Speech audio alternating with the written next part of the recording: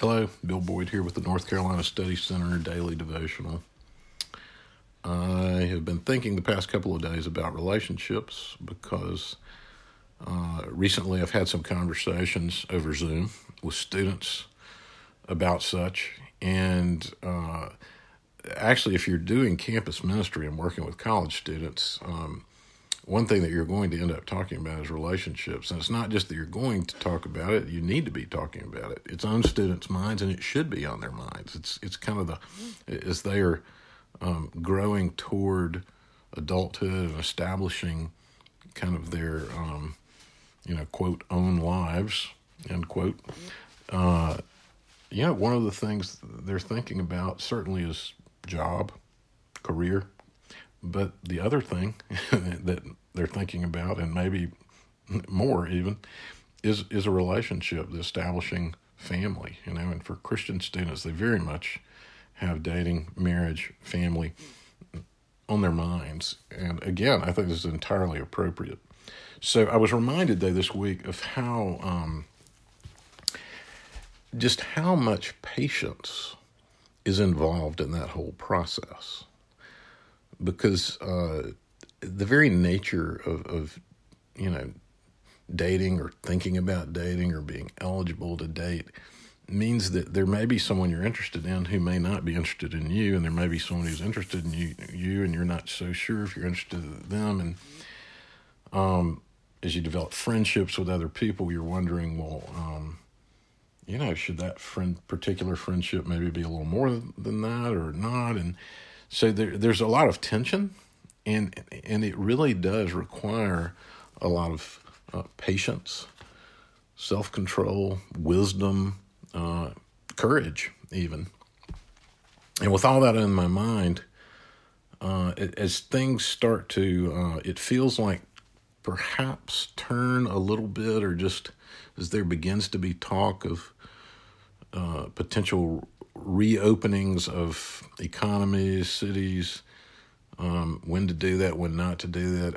I've realized it feels like, there's a defining relationship, a DTR going on with COVID, but not only with the COVID virus and how we're going to relate to it in an ongoing manner, but with our government and with the economy, which of course means there's this, re-conversation about, well, how are we going to define our relationship with our neighbor?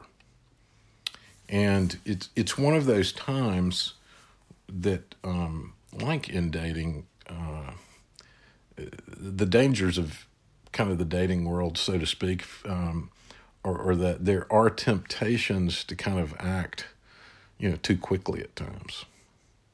And of course, there's also this fear of acting too slowly, perhaps, missed opportunity kind of thing. And all those things are in play right now. And whenever those kind of things are in play, it's so important that we as Christians remember that, our calling is to do justly and to love mercy and to walk humbly with our God.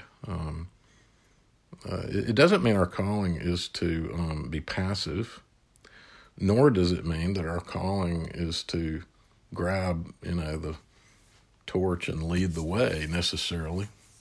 It means that each of us, in whatever scenarios we're in, are going to be called to exercise patience, to exercise courage, to take steps of faith, and again, to do so justly, with mercy, and in full humility before the Lord.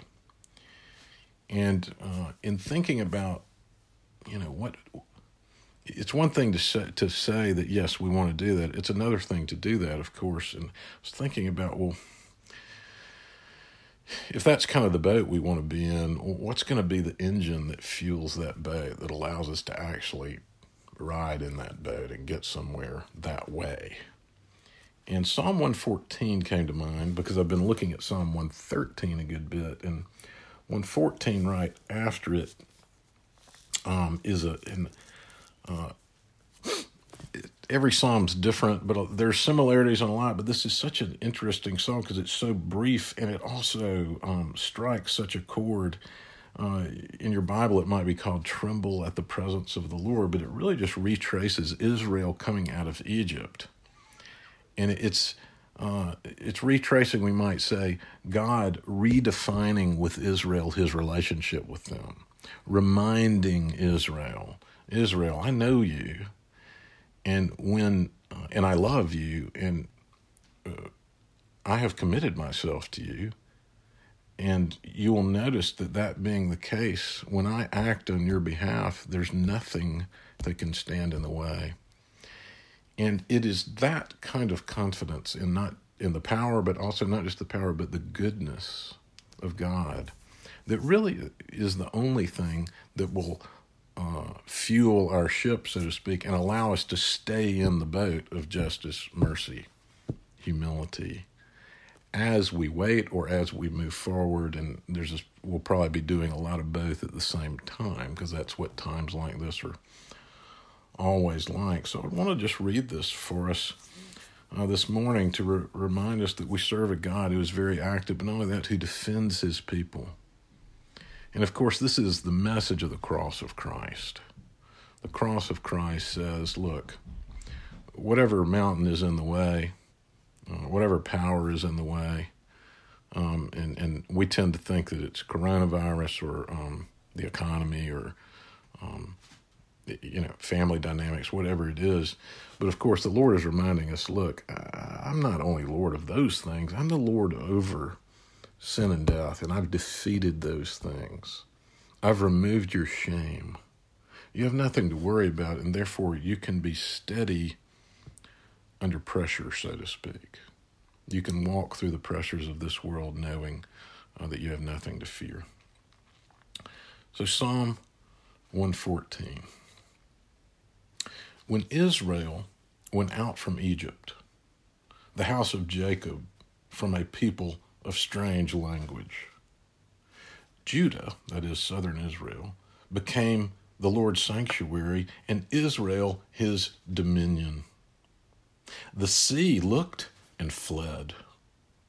The Jordan turned back. The mountains skipped like rams, the hills like lambs. What ails you, O sea, that you flee? O Jordan, that you turn back? O mountains, that you skip like rams? O hills like lambs? Tremble, O earth, at the presence of the Lord, at the presence of the God of Jacob, who turns the rock into a pool of water, the flint into a spring of water. The God of Jacob is our refuge indeed. The Lord bless you and keep you. Bye-bye.